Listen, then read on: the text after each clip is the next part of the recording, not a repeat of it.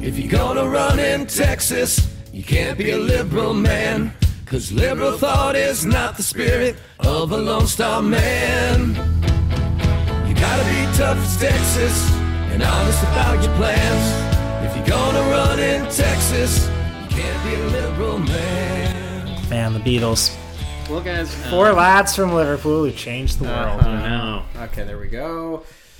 You know what's crazy, Will? They didn't write a single bad song. It's true. Even after they broke up. Yeah. Definitely not that last John Lennon album that everyone kind of is like, I guess we have to. That's funny that's funny that that's what you chose for the bad post-breakup stuff, good. and not something like, I don't know, any Ringo album or Dance Tonight. Well, no, I'm not going with any Ringo album. Which Lennon album are you talking about? Double Fantasy? Double Fantasy's not very good. I'm sorry. It's rough, although it does have its defenders. I feel like there's some good John tracks on that. There's one. people who love Double Fantasy. That's true. Is that the one that has a kiss, kiss, kiss, kiss me, love? That's the one. Yeah. Smash hit. Good stuff. Yeah, it's great. It's a good song. Secretary. That's the best post-Beatles song by any of the members of the Beatles. Folks, we're back. You've caught us in incognito mode. Luke Savage here. Another episode of Michael and Us. Joining me as always is... Will Sloan, co-host of the show, and... Beto O'Rourke, candidate for President of the United States of America. That's right. We have a big endorsement to make. That's true. I thank you for aligning perfectly with my politics. I, Beto O'Rourke. No, folks, it's Chris Berube. I'm back. He's back from hardcore listeners of the show. Longtime devotees to Michael and Us Nation will remember Chris all the way back from season 1. It feels like a million years ago. The last episode you were on, Chris, I think, was when we were talking about one of the Dinesh D'Souza movies. We were talking about 2016 Obama's America. It was Obama's America, not Hillary's America. Did we ever get around to that we one? did watch. Yeah, we did watch Hillary's America. Doesn't that show the extent to which these things blur together? Yeah, to which this show has apparently melted your brains. 2016 Obama's America is the one. My main memory of it is he goes over to Kenya and interviews George Obama. That's right, and it is torturous. It is a torturous format. And George Obama just stubbornly refuses to say anything particularly bad about his brother. This is a movie where he keeps saying dreams from my father and hitting the word from super hard. Right. Is that's the interview where is this the same one where he D'Souza keeps doing the my brother's keeper thing? And he keeps saying, he keeps quoting the Bible. Would you say that your brother is your keeper? And he's just like, I don't care. He's doing his own thing. George Obama keeps saying things like, well, he's my brother's keeper in the sense that he's taking care of the whole world, and I'm part of the world. And Dinesh keeps trying to push him in the direction of, okay, but he's not really taking care of you directly, is he? Well, this is when he he's says... busy, you know? This is when he says, so when Barack fights climate change, it shows that he's caring about you, right? And George Obama's like, I don't know. Leave me alone. Why am I here? I think George Obama is like a big Trump guy, too. So, I mean, that goes to show the extent to which Dinesh just fumbled that interview. But, Chris, I believe you were on another episode, and you'll have to refresh my memory about which one that was. I was on Bowling for Columbine, which is back in the actual Michael Moore run you guys were doing, which, man, that feels... I mean, those episodes feel like 100 years ago because those were before Pre-Trump the election. 2016 election. Yeah. Well, so folks, we're back. We're loose now that we've situated this episode, in the wider Michael and Us canon. I guess we'll get to business, and we got another hot Beto O'Rourke episode coming up for you. But we'd be remiss, I think, if we didn't, do our kind of campaign notebook section at the beginning. There's been a lot going on. I'm sure you people have not heard any of this stuff by, going on Twitter or listening to other podcasts that talk about it. So we're going to serve it to you straight. Right before Chris and Will arrived, I was reviewing the latest news from the Biden camp. And I got to say, in the kind of endlessly growing tally of Biden gaffes. So, I mean, yesterday he couldn't remember Barack Obama's name. But I think this one maybe takes the cake, and I just want to read a couple of sentences from this Washington Post article. The details are not important here. You can read for yourself. But basically, Joe Biden was in New Hampshire yesterday, and this is the setup. Joe Biden painted a vivid scene for 400 people packed into a college meeting hall. A 4-star general had asked the then vice president to travel to Kunar province in Afghanistan, a dangerous foray into God-forsaken country, to recognize the remarkable heroism of a Navy captain. Some told him it was too risky, but Biden still brushed off their concerns. We can lose a vice president, he said. We can't lose many more of these kids. Not a joke. Anyway, I'm not gonna do all the kind of exposition on the story or whatever. He concluded it, and this is pretty important. So the room fell silent. Biden said, "This is the God's truth. My word as a Biden." Back to the Washington Post here. Except almost every detail in the story appears to be incorrect. Based on interviews with more than a dozen U.S. troops, their commanders, and Biden campaign officials, it appears as though the former vice president has jumbled elements of at least 3 actual events into one story of bravery, compassion, and regret that almost never happened. Skipping a little bit more, the upshot, in the space of 3 minutes, Biden got the time period, the location, the heroic act, the type of medal, the military branch, and the rank of the recipient wrong, as well as his own role in the ceremony. What you are talking about, Luke, is the accountant's truth. I am seeking an ecstatic truth. That's true. Joe Biden is about the ecstatic truth, yeah. I'm sure, Luke, you're familiar with the concept in fiction or nonfiction of the composite character.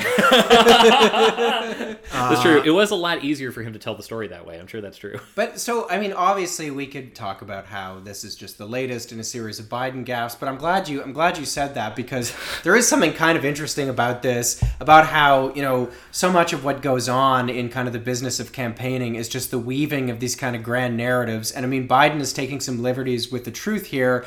But, I mean, I feel like all these kind of grand narratives are just sort of weird pastiches of, like, you know, facts and emotions and stuff. And I'm not saying this to defend Biden, but I think that in some kind of weird and surreal ways, it's not that much outside of, you know, the parameters of, like, typical bullshit campaigning. Well, you heard it here first. Luke Savage defends Joe Biden.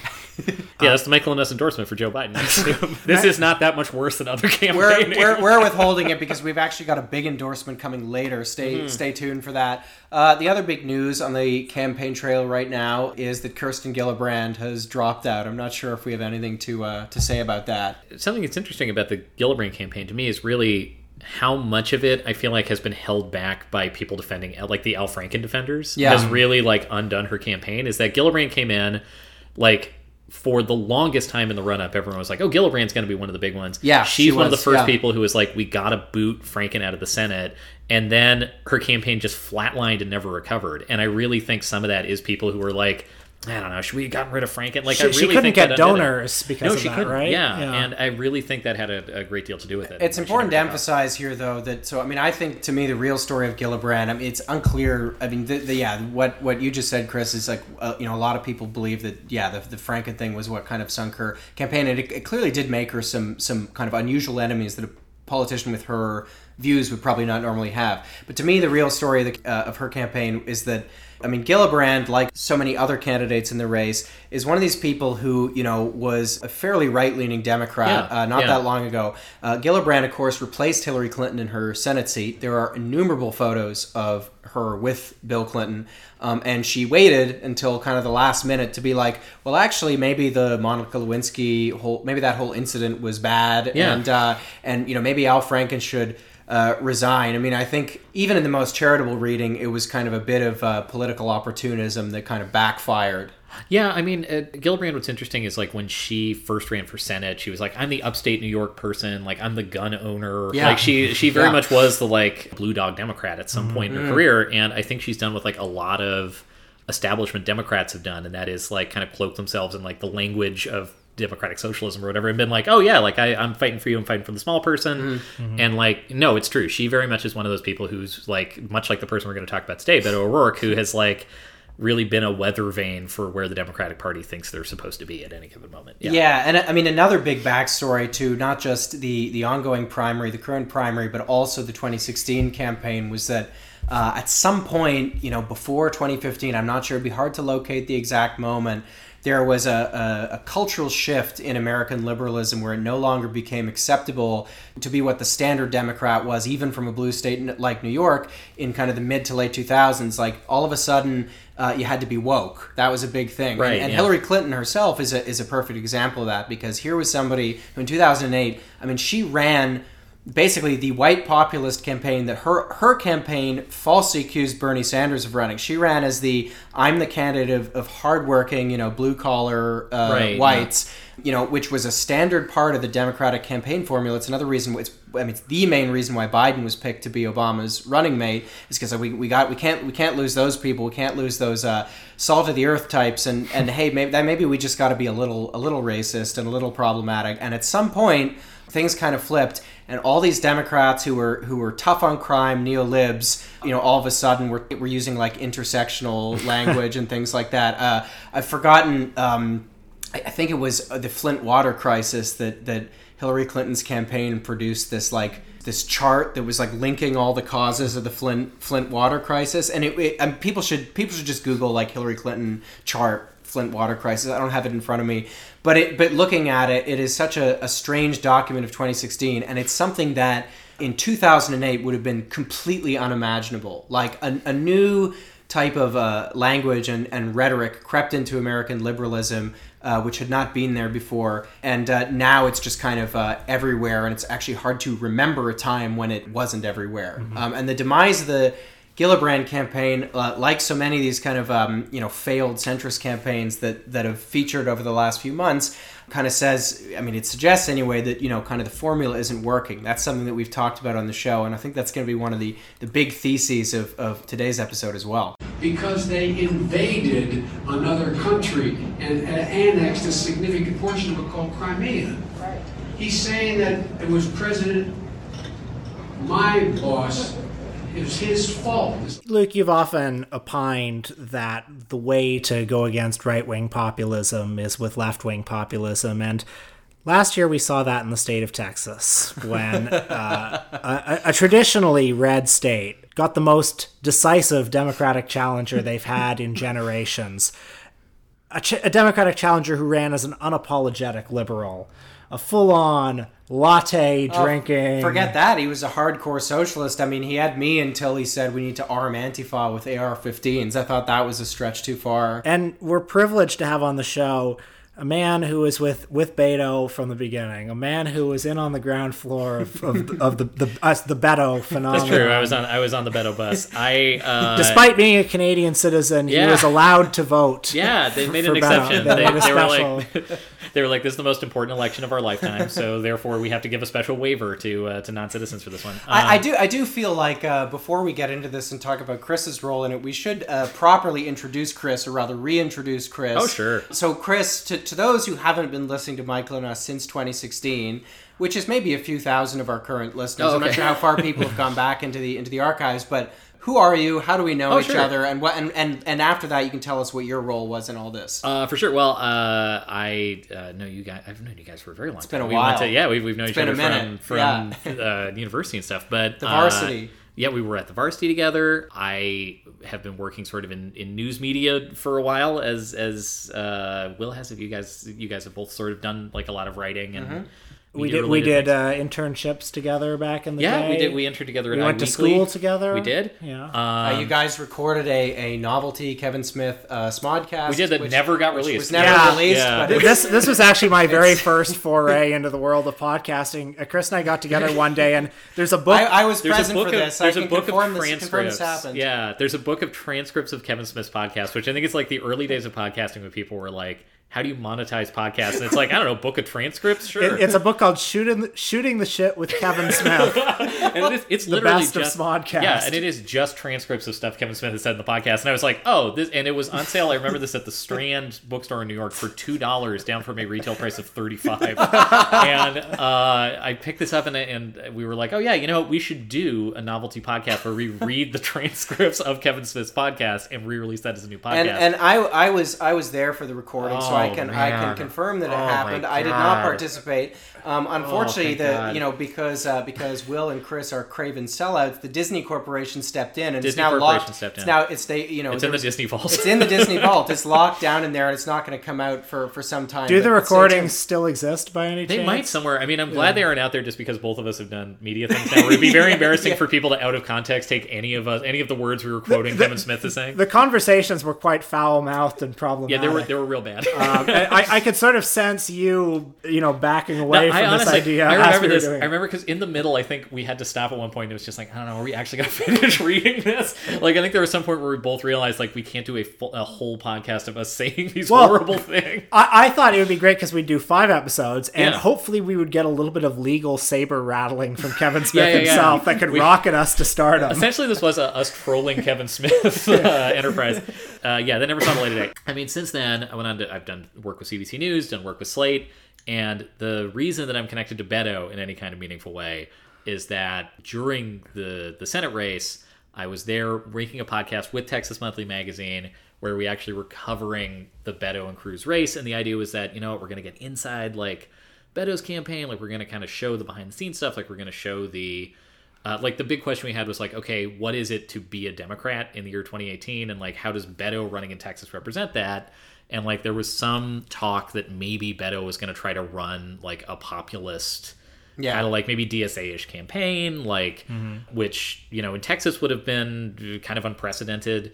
He didn't ultimately end up doing that. Like, he had a campaign that was sort of...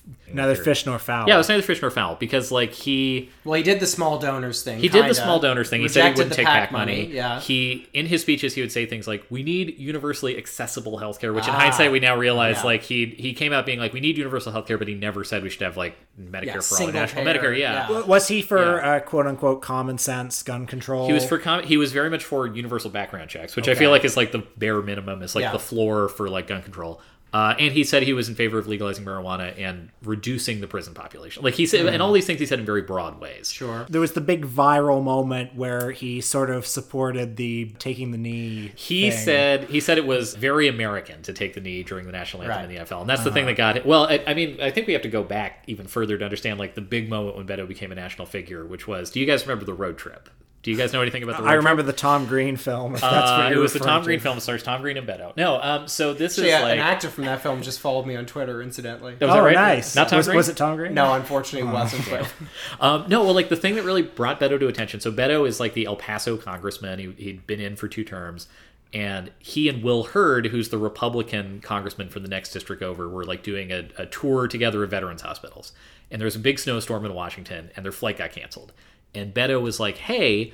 why don't we rent a car and drive up and like Facebook Live the whole thing? And Will Hurd's like, great idea. So they did it, and like it was like this 29 hours of them in a car together, and it was them like talking about their kids and like talking about like trying to find common ground and like stopping to get burgers and stuff like that. And people went nuts for that. Like 2.5 million people watched it. Like people were going like, oh my God, look, this is what we're missing in this country, is like Democrats and Republicans talking to each other. If you just get in a car with one of these people, like you realize we have more in common than we don't. And, like, that, I think, set the stage for him to run for Senate to become, like, the Beto that became a media sensation. But so, Chris, you worked on a podcast that kind of followed Beto around, and we watched a film today produced by HBO in association with Crooked Media, I believe, called Running with Beto.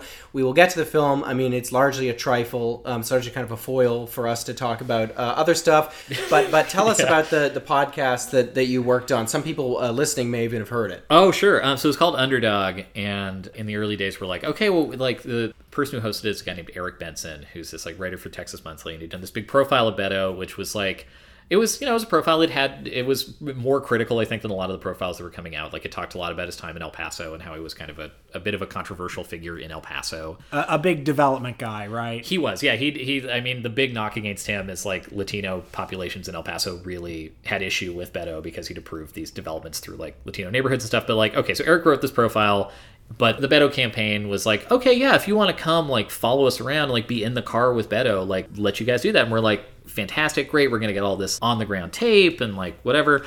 And then we did one episode where Eric was in the car with Beto, and then they were just like, yeah, the race is getting kind of close. I don't know if we can keep letting you guys in the car. So the rest of the series were like, I don't know, I guess we're just going to go out and like talk about Texas and others. So how many episodes did you end up making? We ended up making 6. Right. And like, I got to listen to 2 of them. We came into it being like, oh man, so much is going to happen. Like, it's going to become like this crucible for America. And I think we realized something that I didn't know that, Luke, you know, because you've run a campaign, is like, not a lot happens. Like, stuff happens, but like, it's the same thing over and over and over again. It's like, when we followed Beto for 2 days, we're like, okay, we've seen him give the same speech 6 times. Like, what else is there to know about this guy?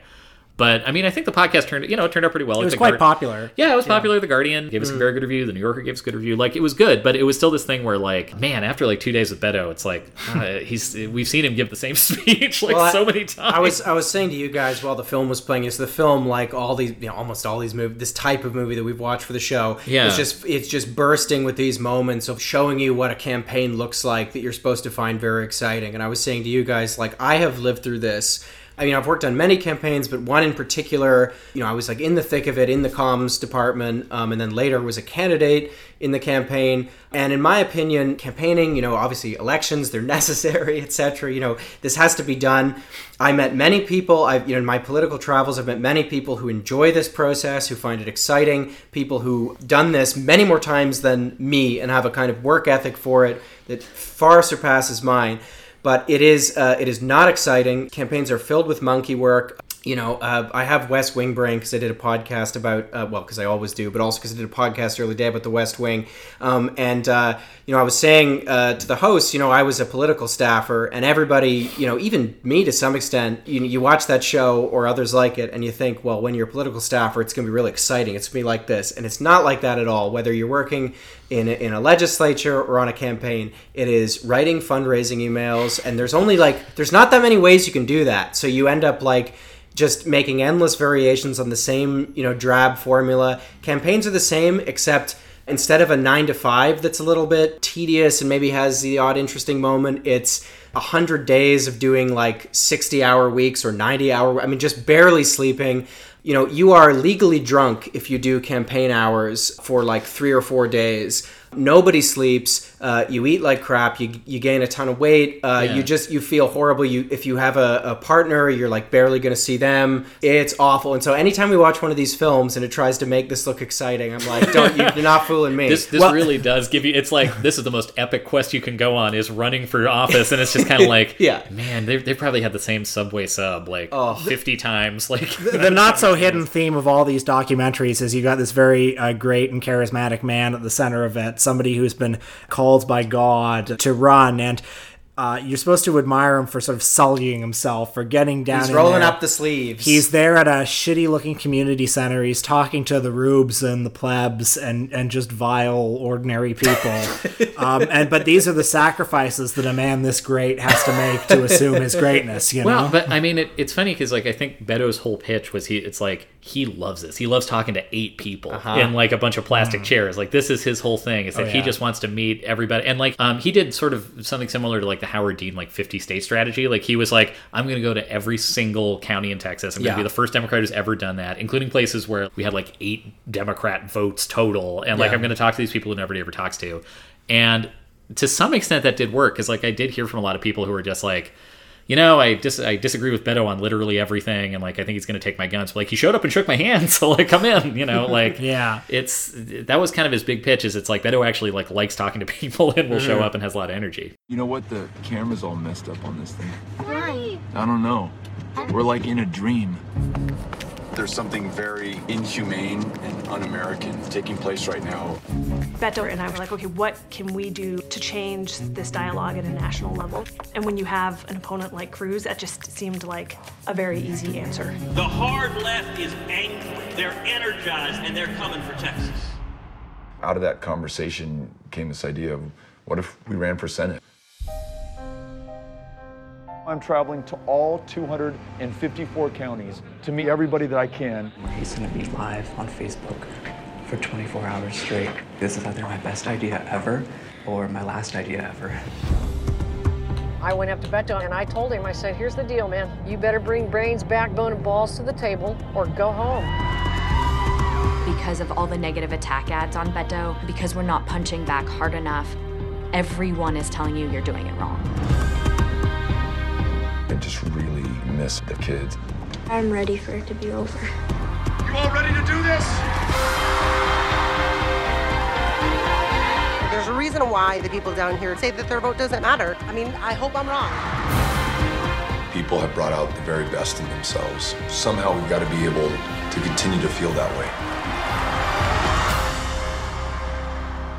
So I want to just kind of introduce the film, which there's not much. It was shot on film, so I think that's the correct 70 millimeter. 70 millimeter. Yeah, gorgeous. The less said about this movie, the better. But basically, this was HBO, in conjunction with Crooked Media, if people remember our episode, I guess it might be 6 months ago, it might be a year ago, I don't remember, but Labour, the Summer That Changed Everything, which was a documentary about the British general election and the Labour campaign in 2017. This film, and I think this episode we're doing is kind of the spiritual ancestor of that in some ways, because as people will remember, that film, the filmmakers set out to make a movie about the demise of the Labour Party under a radical leftist leader who was liked only by a small fringe, who exerted disproportionate influence in British politics, took over the main center-left party, dragged it so far to the left that it became unelectable. They were going to lose seats in Wales. They were going to lose seats in Scotland. It was going to be a bloodbath. That didn't happen, so the film had to pivot at the end, and in its own kind of weird way, I love that movie, even though I think the intentions of the people making it were not initially very good. But it ends up being kind of meta-commentary on how the media constructs narratives and tries to perpetuate them. This film, something I think kind of similar is going on. Obviously, when they set out to make it, they didn't know what the result of the Senate election was going to be. But what they were committed to was the idea that, hey, this guy is going to be a major force in American politics, whether he wins the Senate election to topples Ted Cruz or not. If he loses, hey, he can run for president. If he wins, hey, he can run for president 4 years from now. So the filmmakers, I think, probably pretty explicitly set out to document the meteoric rise of this new force in American politics. Robert Kennedy-like figure, uniquely charismatic, etc., etc. And, now that I'm so glad we're watching the film now as opposed to right after it came out, because we can now kind of see how dumb all that was in retrospect. I mean, we really, we talked a great deal about doing a follow-up podcast where it's following Beto running for the nomination. And that's a much more interesting podcast because it's about a guy who everyone has told him, you're the best, you should definitely run for president, then realizing there's almost no constituency that's supporting him to do that. It was a very particular context that allowed for the Beto phenomenon to happen, because Beto was a national phenomenon. Yeah. People were wearing Beto t-shirts in Williamsburg. Right. And he was going on the Ellen show. I don't know. My theory is that sort of northern and coastal libs were so tired of having people like George Bush, or they had this, or, because of the way the Electoral College always works out, it's the southern states are having this disproportionate influence, and now we're getting in there.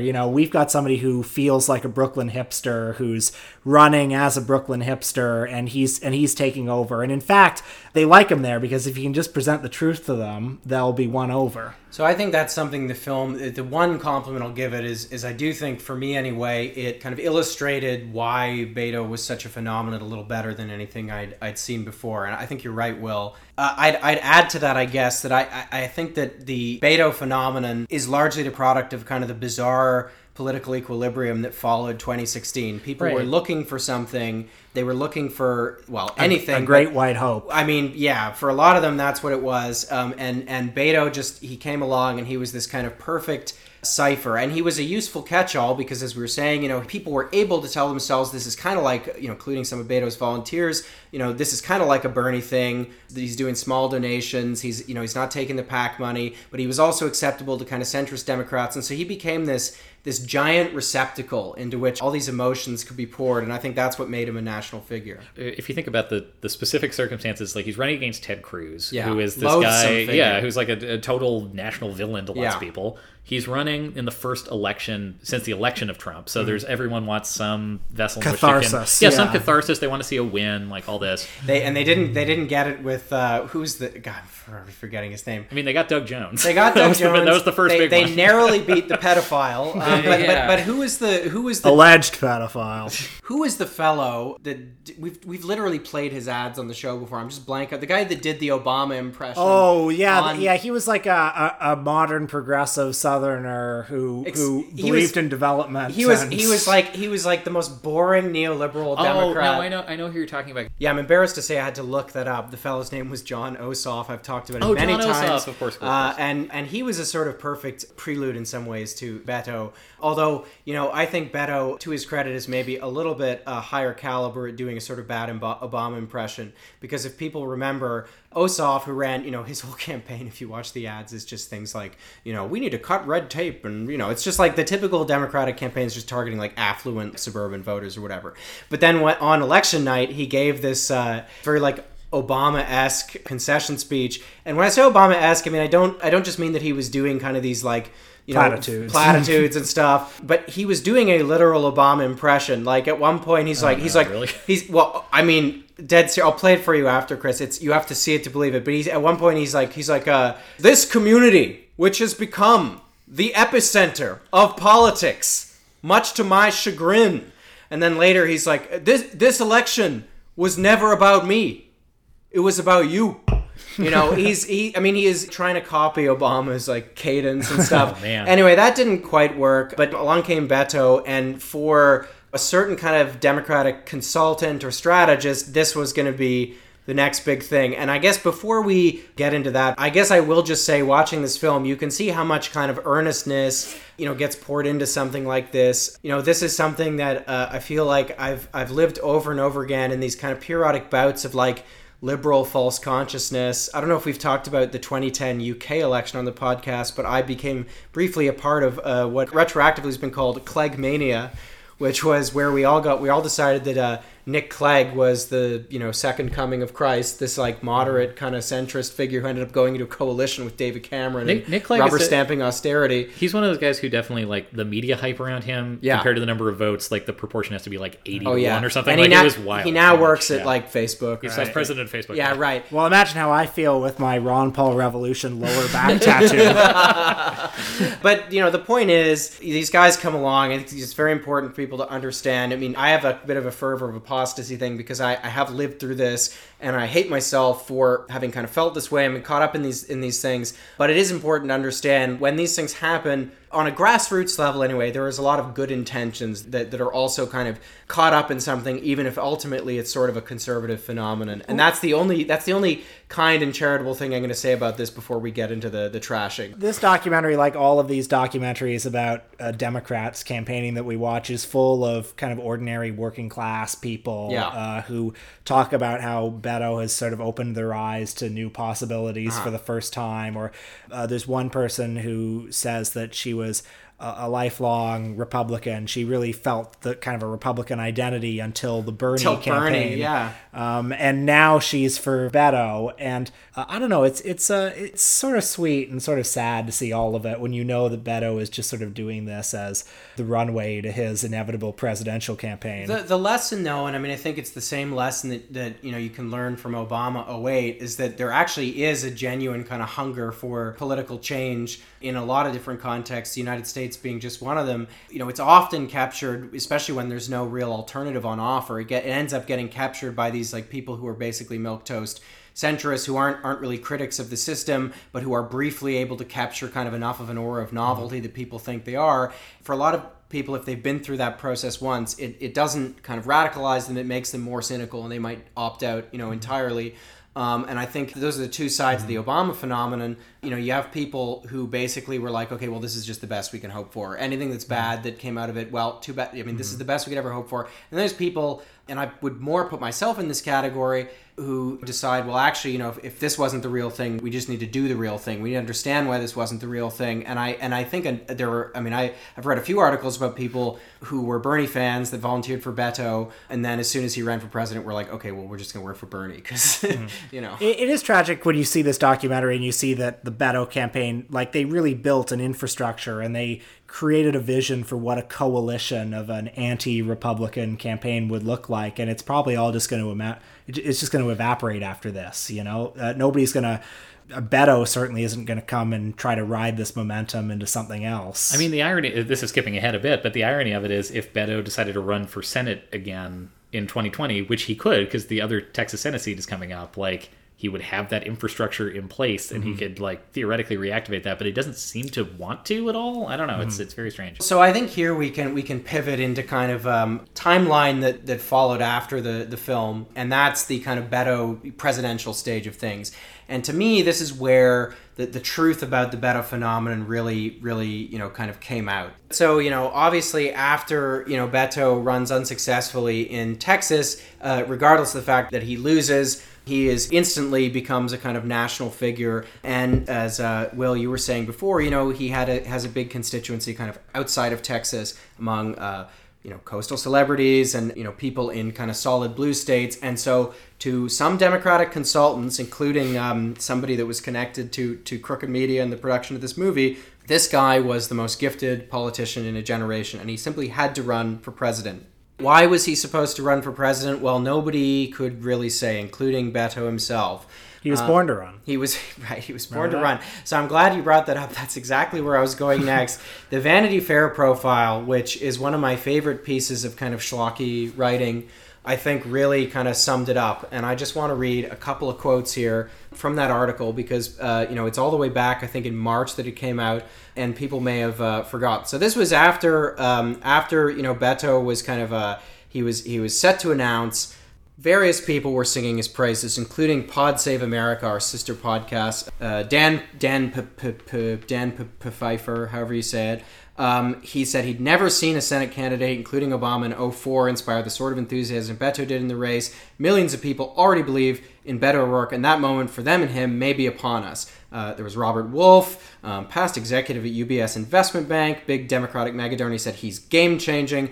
So this culminates in the Vanity Fair profile, which is shot by Annie Leibovitz. It runs an astonishing 8,500 words, and it takes thousands of words before we learn anything about what Beto believes. And it's still not very much. At the end of it, and this connects back to something you said, Chris, he says, it's important to defeat Trump, but that's not exciting to me. What's exciting to me is figuring out something that has eluded us for so long. How do we make sure every single person can see a doctor in this country? So there is not very much that's kind of programmatic here. He later said in the profile, he supports the Green New Deal as a rad idea in spirit. But most of the profile, and this is what struck me reading it at the time, it's kind of these like derivative cultural signifiers. There's a line about how his record collection includes Nina Simone and The Clash. My favorite line in the piece is about how on his library shelf, there's an impressive shelf of presidential biographies, quote, arranged in historical order, thus suggesting there's been some reflection on the gravity of the presidency. And there are sentences about his charisma that are things like, he seemed free of political calculation as if his charisma were mere side effect of Beto just being Beto. And the anecdote that accompanies that is the fact that he was on his way to a debate or something and he was like air drumming to Bubba O'Reilly. That was also that was the other big viral moment, I think, with the NFL thing, that people were like, oh, look at this guy. He's just having fun, like you and me. We saw a lot of moments in the movie where he swears. He does swear a lot. That is that is one of the things that gives him like down to earth appeal or whatever. Big money has so much fucking influence.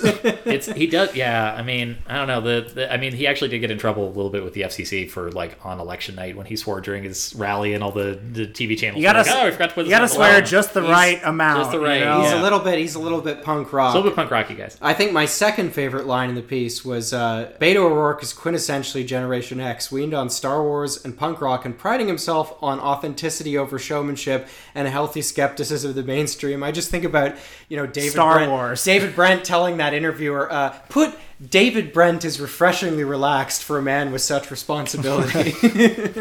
Anyway, so this was where the kind of fan fiction, this is where, to me, it became clear, like, they're not even doing this right. You want to run a liberal cipher, you got to give the campaign some flesh, some substance that goes beyond this. And they were absolutely, not wanting to do that. And it hasn't worked. It hasn't worked on the scale of his Senate campaign. And I would say, considering like the hype around it, it's been a monumental failure. He just relaunched, quote unquote, his campaign this week. He's going to be last week. He's going to be forgoing kind of the normal chronology of states. He's doing what was basically the failed Rudy Giuliani strategy from 2008. Mm-hmm. It seems at this point it's very likely his relaunch is more of a kind of informal campaign suspension. When he jumped in the race, like I remember there was some Politico article that was like, all the donors are just waiting to see what Beto does before they put their money down. And he raised a lot in that first 24 hours. He did. Right? The first blush was successful, and everyone's like, oh, it's all about the 3 Bs. It's Bernie, Beto, and Biden. Those are your front runners. And very quickly, I think what people realized is like, well, there's kind of like... Turned out there was a 4th B, Buttigieg. It turns out there was a 4th, and it was Mayor Pete. And Mayor Pete... honestly, basically took off, I'd say 1 or 2 weeks after Beto launched his campaign. And Beto was already took up all the oxygen that Beto had already peaked before he launched and before the Vanity Fair profile came out. Well, exactly. I mean, it's something where when Beto ran for Senate, he had the stalking horse of Ted Cruz as the person on the other side. And it's like Ted Cruz it's a thing to run against, even though Beto didn't run like a negative campaign. Because like, oh, you're running against, like, he's an establishment guy, he's an arch conservative guy, he's like a... You just run a picture of Ted Cruz and that's basically... He's the worst man who ever lived. Well, you've got Cruz on one side, and then when you're jumping into the Democratic primary, like, you have to have something better than, like, I'm the guy who's going to unseat Ted Cruz, and like, Beto didn't present that right away. Like, he's tried a few things since then. Like, he said he's going to have a $5 trillion climate change plan, or like he's launched a couple of strategies that kind of seem responsive to other Democratic campaigns, but it hasn't really been something where he's given a reason for him to run for president. Yeah, his Texas campaign had an irresistible story to it. It's like here is Texas, the reddest state in the union, and we're gonna turn it blue, and we're gonna do it on our own terms. 2 years after Trump got elected. That's the story. I can see rolling your eyes. To me, I think you're right, but to me, that is actually that's the flaw of all this, is that this is what happens when you conceive of politics as it's about telling a good story. It's all about the capital N narrative. And with the Vanity Fair profile and with his early campaign, what you saw was they were just trying to graft. They were like, let's just recapture, let's pick this thing up, transplant it from Texas, drop it onto the national scene, and it'll be a winner. We'll have him be interviewed by Oprah Winfrey in Times Square, and it'll catch fire. And that hasn't happened. Yeah, the two things that really, I think, have stood in his way are, number one, I think a lot of people thought Biden would fizzle and like not be the front runner, and he's kind of your centrist guy, or like he's your give it time. Yeah. Then Mayor Pete got in, and then the third thing I think is also Julian Castro, who's the other candidate from Texas who's in the race, who nobody really was paying a lot of attention to. Julian Castro, like, he's not like a very engaging public speaker. So then the first debate happens, and Castro and Beto are on the same stage, and Castro's people make a decision that, okay, you're going to attack Beto. That's going to be your move, is like, you're going to attack the other Texas guy. You're going to tell him that he's wrong on the border, that he doesn't have an opinion on this, like, very small border law that probably nobody else even knew about. But, like, you're going to stake that as, like, your thing you have an opinion on.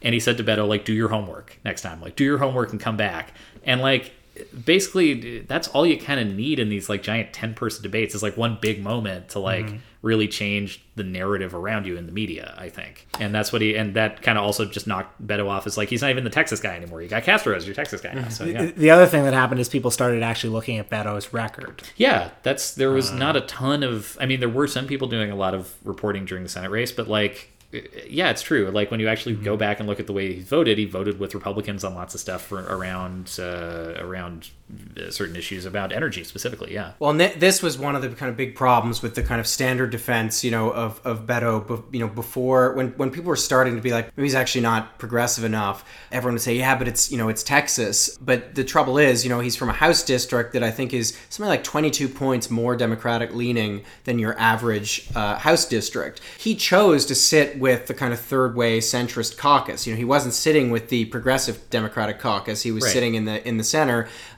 He could have basically voted however he wanted. It's a solid blue district. Just because it's Texas doesn't mean it's not a solid blue House district. Beto, talking about like this kind of idea of a weathered vein politician or something, like, I think the one thing in Beto's career that's been pretty consistently on kind of a more populist Democrat track is, like, he's always been like, marijuana should be legal. Like, that's the one thing through all time he has argued that, like, kind of puts him at odds with, like, the mainstream of the party. But the guy Will has a tattoo of was on that train a long time ago. So Ron Paul 2010.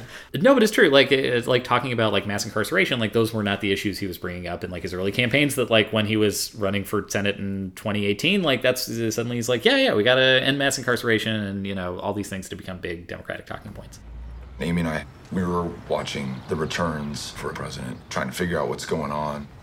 Somebody just won an election by defining us as being scared and small and afraid. And so we just, what are we going to do? And out of that conversation came this idea of, what if we ran for Senate? Nobody asked us to do this, so I just got to keep that in mind. That's how we started it, and that's how we have to continue it. So, which part in mind? Just that we're running with, got to run like there's nothing to lose. So you spent a lot of time on the campaign trail. Yeah. What did you learn from that experience, particularly as a journalist? It's interesting because I'd done politics coverage before, but I'd never actually followed a campaign for a couple of weeks in a row. Mm-hmm. I mean, the things you really come to learn from it are one thing is that I feel like we have this sense of what the electorate is that's very different from what it is, even in Texas. There were tons of people showing up to see Beto O'Rourke, for example, who were yeah, I actually don't know. I could vote for Beto or Cruz. We talk a lot about how people are polarized and very set in their minds, but there's tons of people who showed up who are yeah, I voted for Cruz and I think I'm going to try Beto this time and just see how it goes. I mean, it's the reason that he ended up finishing, only 200,000 votes behind Cruz is there's all these people who are I don't know, I'll try this new guy. That's the thing that we kind of forget about, that there's lots of people that are persuadable, and I think a lot of those people don't respond to very timid, modest language, right? They don't respond to someone who's running on kind of a politics as usual thing, and yeah, Beto did have this energy about him when he was doing it that felt it's oh, this is something different, it's fun. Actually, okay, no, here's the thing that the whole Beto O'Rourke campaign confirmed for me, which I had sort of been thinking about and really got confirmed, is that the side having more fun tends to be the side that wins in American politics. This is my theory through time. So look back on the first Obama campaign, it was a lot more fun to vote for Obama than McCain. Still more fun to vote for Obama than Romney. And in the Trump-Hillary campaign, it was more fun to vote for Trump. So more people showed up. People got enthusiastic. Enthusiasm really matters. And it felt transgressive and it feels naughty it actually matters to have a campaign where it is actually fun to show up for the people. Yeah. That's the thing that I think people really didn't anticipate in 2016, especially, is it's all these people are really enjoying coming out to the Trump rallies and yelling the wrestling cries and things like that. And that I think is the enthusiasm gap actually matters, I think, lot more than we say it does. The same thing with the Democratic primary. I mean, Bernie Sanders had these gigantic crowds, all this enthusiasm, all kinds of young people getting involved in politics for the first time, a genuine kind of grassroots dynamism to it, which even though the Hillary Clinton campaign did have a lot of support, I mean, she did get a lot of votes in the primaries, it didn't have that same level of enthusiasm. It didn't have the same potential to generate national enthusiasm either. And that enthusiasm gap, in the kind of euphemistic language of pollsters, is what ultimately killed her in Michigan and Wisconsin and places like that, where the turnout simply fell. Michigan is probably my favorite example of that, because Trump won by some tiny margin, 19,000 votes, and yet there were about 40,000 people, I think that's the number, considerably more anyway, than the margin of victory, who did go to vote. They bothered to vote, they did stay home, but they left the presidential ballot blank because that's how disgusted they were by the choices. And if her campaign had generated anything like the enthusiasm that Sanders had generated, she would definitely be president now. To fill the enthusiasm gap, who the Republican should run next time? The Joker. Yeah, people. You know what's great about the Joker? He's the clown prince of crime. We know that everybody in Washington's a criminal, but how about one who has a little fun? Clown prince of crime? Insane clown posse, more like Congress. Whoa! Gosh, I don't know. I feel like watching this documentary again, it's you realize all this stuff that I've come to know about Beto O'Rourke that will never be useful in my life. Beto O'Rourke eats a lot. That's kind of one of the through lines of this documentary. We didn't talk about this. Why is he eating so much? I don't understand. How does he maintain his figure? I truly don't get it. He really does have the diet of a 14-year-old boy who's about to go through a growth spurt. He is someone who's he gets a burger and a brownie and chicken nuggets and a shake, and it's that's a meal. I want to know who's watching all those live streams. Unfortunately, it was me for a while.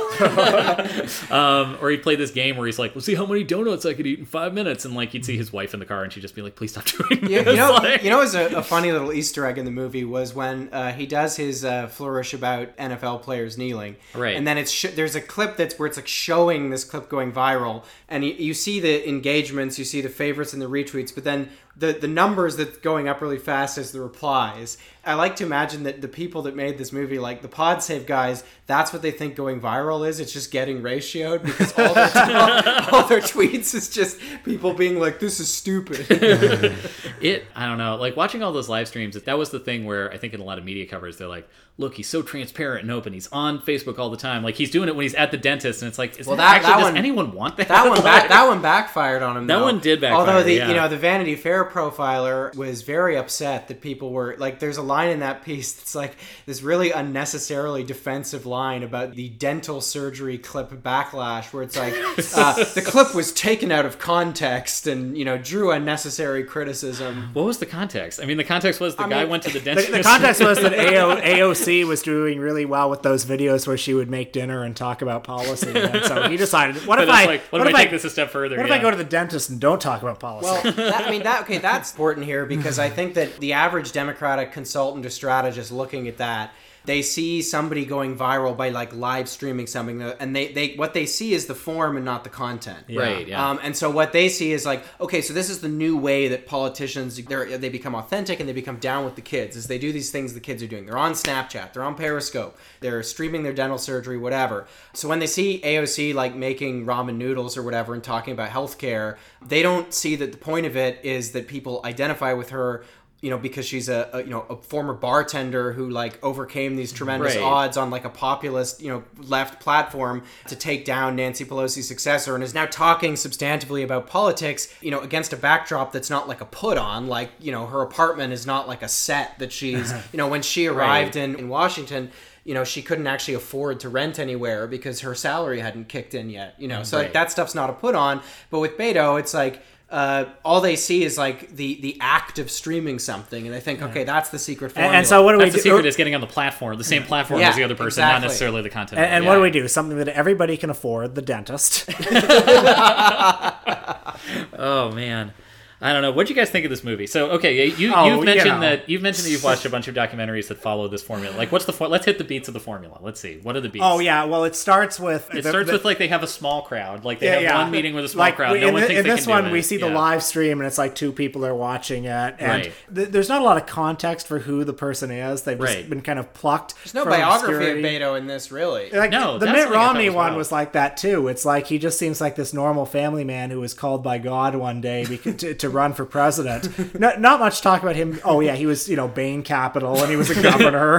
Well, even with like Beto, it's like they don't get into the facts. Like, oh, he was a city councilor who was kind of controversial. Then he was a congressman who was kind of controversial, and now he's running for Senate. And so then inevitably there's like a montage of the hard work, the long nights, the driving in the car, dropping the swears. Yeah, this was the one thing that I think really actually drove Beto's campaign completely nuts, is that he insisted on driving the car always as like optics thing, and like he actually isn't a very good driver. So like I did see him like jump a couple of like roadblocks, but it is something where like he did that. I mean, probably partly because the cameras were there, but also he'd get in the car and be like, "I'm driving," and like Luke, you're saying there's like an exhaustion of doing the campaign. I imagine that's like double so if you were also driving your Ford F-150 across like a state as vast as Texas for 6 months. I'm also so tired of these documentaries where it seems like half of them are just like the candidate watching themselves on TV. Yeah.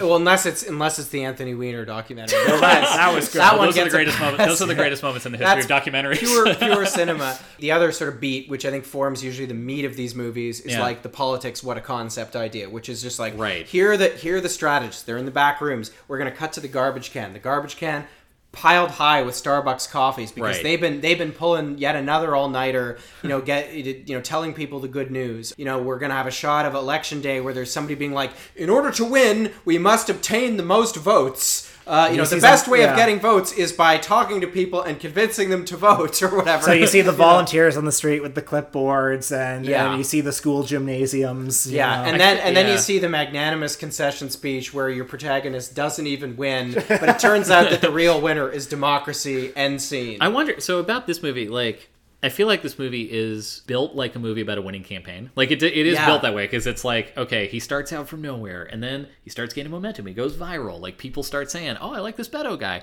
Do you think the filmmakers thought he was going to win, or do you think it's just kind of like... I don't know. I think they were probably 50-50, and I think they probably thought, like, even if he loses, he wins. Like, Beto seems rather untroubled by the situation at the end. I mean, we've seen some documentaries where the person loses and they're crestfallen, but Beto seems pretty aware. Well, what they wanted either way was for him to become a national figure, and he got that. Right. Yeah. I mean, it's funny because when they do show his, like, on the election night, when he's going out to give his speech, which is basically like, I watched both the Cruz speech, which the Cruz speech is like someone who has just narrowly dodged being hit by a train. Like, he looks so scared, and he's just like, yeah, you know, we did it. We took it away from the New York liberals who sent in all the money. George Soros, like, that was his speech. Like, his dad invoked George Soros, like, before he got up there.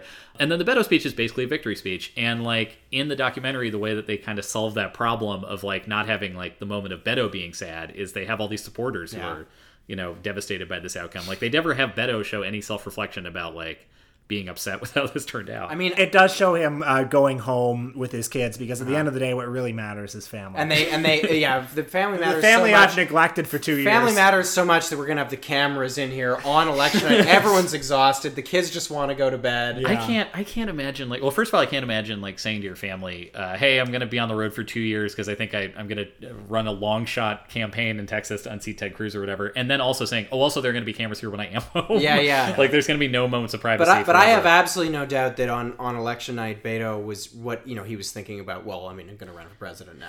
I think that's why he's so chill. Yeah, it's funny because he's got some real chillin' in Cedar Rapids energy there. It's funny because when, like, the day after, basically everybody in the Texas Democratic Party was like, great, okay, let's just run this back. Let's just do it again. Like, let's just have him run against Cornyn in 2020. Like, Cornyn doesn't have the national support of Cruz. In 2 years, like, another 500,000 Latinos are going to turn 18 who are a voting pool for us. Like, he has this huge name recognition. We already have the signs, for God's sake. Like, all of them are like, Beto, just stay here, run for Senate again. And then if you want to be president one day, like, you'll be in such a better position because you would have been, like, an actual senator. And the thing that I don't understand why people don't talk about that more. Like, if he actually was ambitious, like, the logical thing to do is, like, run for Senate in Texas after you almost won, like, in the first race for Senate in Texas. That also speaks to, you know, the way that, you know, Democrats have increasingly elevated the presidency as the only thing the only thing that matters, right? I mean, it's like Democrats after 2010 were just taking L's at, you know, in Senate, in state races, Senate races, House races, losing governorships, but nobody's cared. Like, the whole all their legislative authority atrophied, but they were like, we're gonna have a lock on the presidency forever. And I mean, frankly, like, the Republican Party cares more about that stuff because the Republican Party is a lot more programmatic. They have an agenda they're trying to implement, which involves, like, destroying organized labor, stopping anybody that doesn't vote Republican from voting, nuking the hurricanes, whatever the thing is. They have an evil agenda, but it's an agenda nonetheless. And, you know, Democrats, the agenda, you know, I hate to bring up the West Wing again, but the agenda is to rise to the top and give kind of soaring speeches about how America's a glittering ideal. And that is, like, for a lot of big name liberal strategists and politicians, that is their conception of what that is their project. What makes Texas queso so great? It just tastes good. It speaks to the soul. Good queso relaxes you. Look, if cheese dip can be served on a Ritz cracker or with one of those tiny Vienna sausages, queso is made to be scooped up with tortilla chips, dribbling down your chin and onto your shirt. One is a visceral, emotional, powerful family bond as you and your kids pour into nachos covered in queso. The other is party favors at an afternoon tea. So, I mean, okay, obviously, when you're listening to this, Beto will be the president, obviously, because that's the way these things go. Well, because we've endorsed it. Yeah, because he's got the Michael Illness bump. But, I mean, from the week that we're recording this, Beto, a couple of polls have come out, and Beto has actually fallen to 7th in the Democratic primary, which is, like... sad face. Which, like, I don't even understand how. Like, he's behind Andrew Yang now. Like, he's almost bottomed out. Like, I don't really know what would have to happen for him to drop out. I guess, do you think he's going to hang in until next year? Like, is he going to hang into the primaries? I really don't know. I mean, I feel like, I guess the plan is he's sitting on enough money that if he, you know, and he's saying, I'm going to skip Iowa, then if he does badly in Iowa, he'll just be able to say, well, I didn't really campaign there.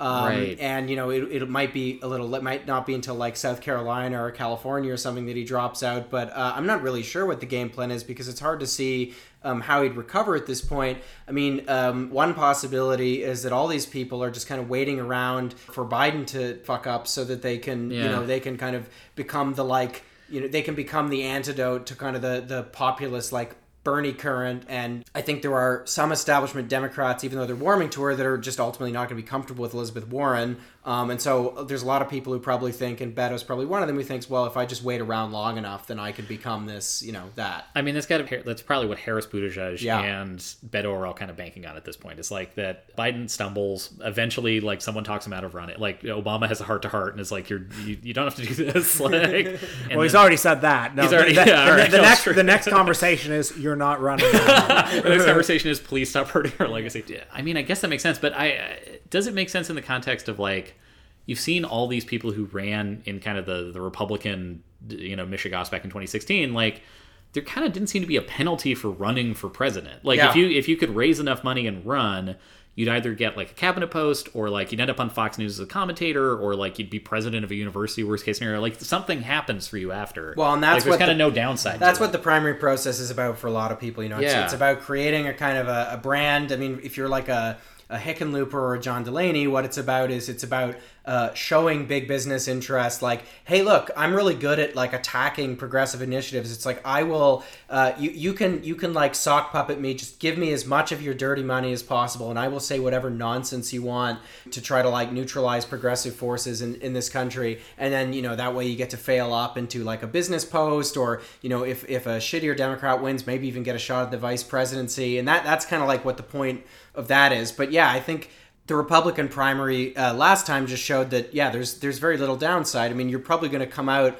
unless you really fuck up, you're going to come out and it's going to be a net positive for you. Your brand is going to be inflated. And who knows, maybe get a cabinet post, or even if it's like, the chancellorship of, like, University of Texas, El Paso. Well, it's funny because it's like, even if you think back to that one, like, Rick Perry is the one who made the biggest gaffe. Like, he's the one who got up, he's like, I'm going to eliminate 3 agencies. And then he forgot an agency. And now he's running the agency. He forgot. There's kind of like it doesn't, if you can raise enough money and, like, keep getting on TV long enough and, like, keeping a staff going and people believing in you, like, you just kind of, why aren't we doing it? I don't know, guys. Let's get in there. Let's throw our hats in the ring, guys. Michael and Us 2020. Hi, I'm Ted. With Harry Shearer retiring, I'm auditioning for any part I can get in The Simpsons. Smithers, release the hounds. Excellent. Hidely-ho, neighbor. Oakley-dokley, neighborino. One of the great exchanges between Homer and Lisa. But Dad, I'm a vegetarian. I don't eat animals. But Lisa, animals are so delicious. There's the animal we get bacon from, the animal we get ham from, the animal we get sausage from. Dad, that's all the same animal. Oh, sure, Lisa. A magic animal that all the wonderful foods come from. Kang and Kodos. In one of the great classic episodes, when they run for president, I'm running for president now, and it's really tough. Forward, not backwards. Upwards, not downwards. And always twirling for freedom. Been talking a lot about Disney on the podcast lately. Some people have Epstein brain. I have Disney brain. You have Mickey Mouse brain. I was alluding on a recent episode to the fact that since Disney has bought Fox, it's going to be harder and harder to see anything that Fox has made, because Disney, of course, keeps all of their intellectual property under lock and key. They have very rigid control over it. They have a vault that they keep talking about. All the novelty Kevin Smith podcasts are kept down there, along with, like, the Democratic Party's secret racism files. That's right. The ones that Dinesh D'Souza uncovered so heroically in Obama 2016. Yeah. I guess it came out this week. There was a lot of talk on the Twitter about it, how Disney is no longer licensing Fox movies to repertory cinemas. In Toronto here, we have we're lucky enough to live in Toronto, where there's a very rich repertory cinema culture. But even in, I think, a lot of smaller cities, there are Fox movies that play around Christmas time at movie theaters. Stuff like, Home Alone, Die Hard. These movies are very treasured parts of people's calendars now. And now those movies cannot play at a theater that plays any first-run movies. Or there are very strict rules that basically keep them from playing anywhere where they would play now.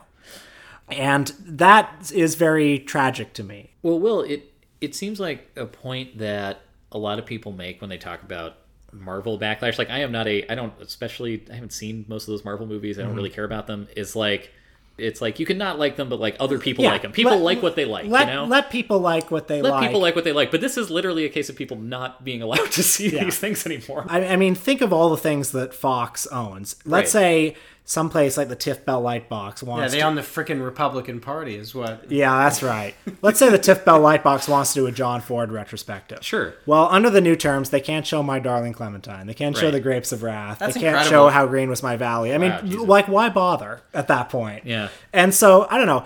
There's so much concern about the canon. Well, the canon's under lock and key now, so don't worry about it.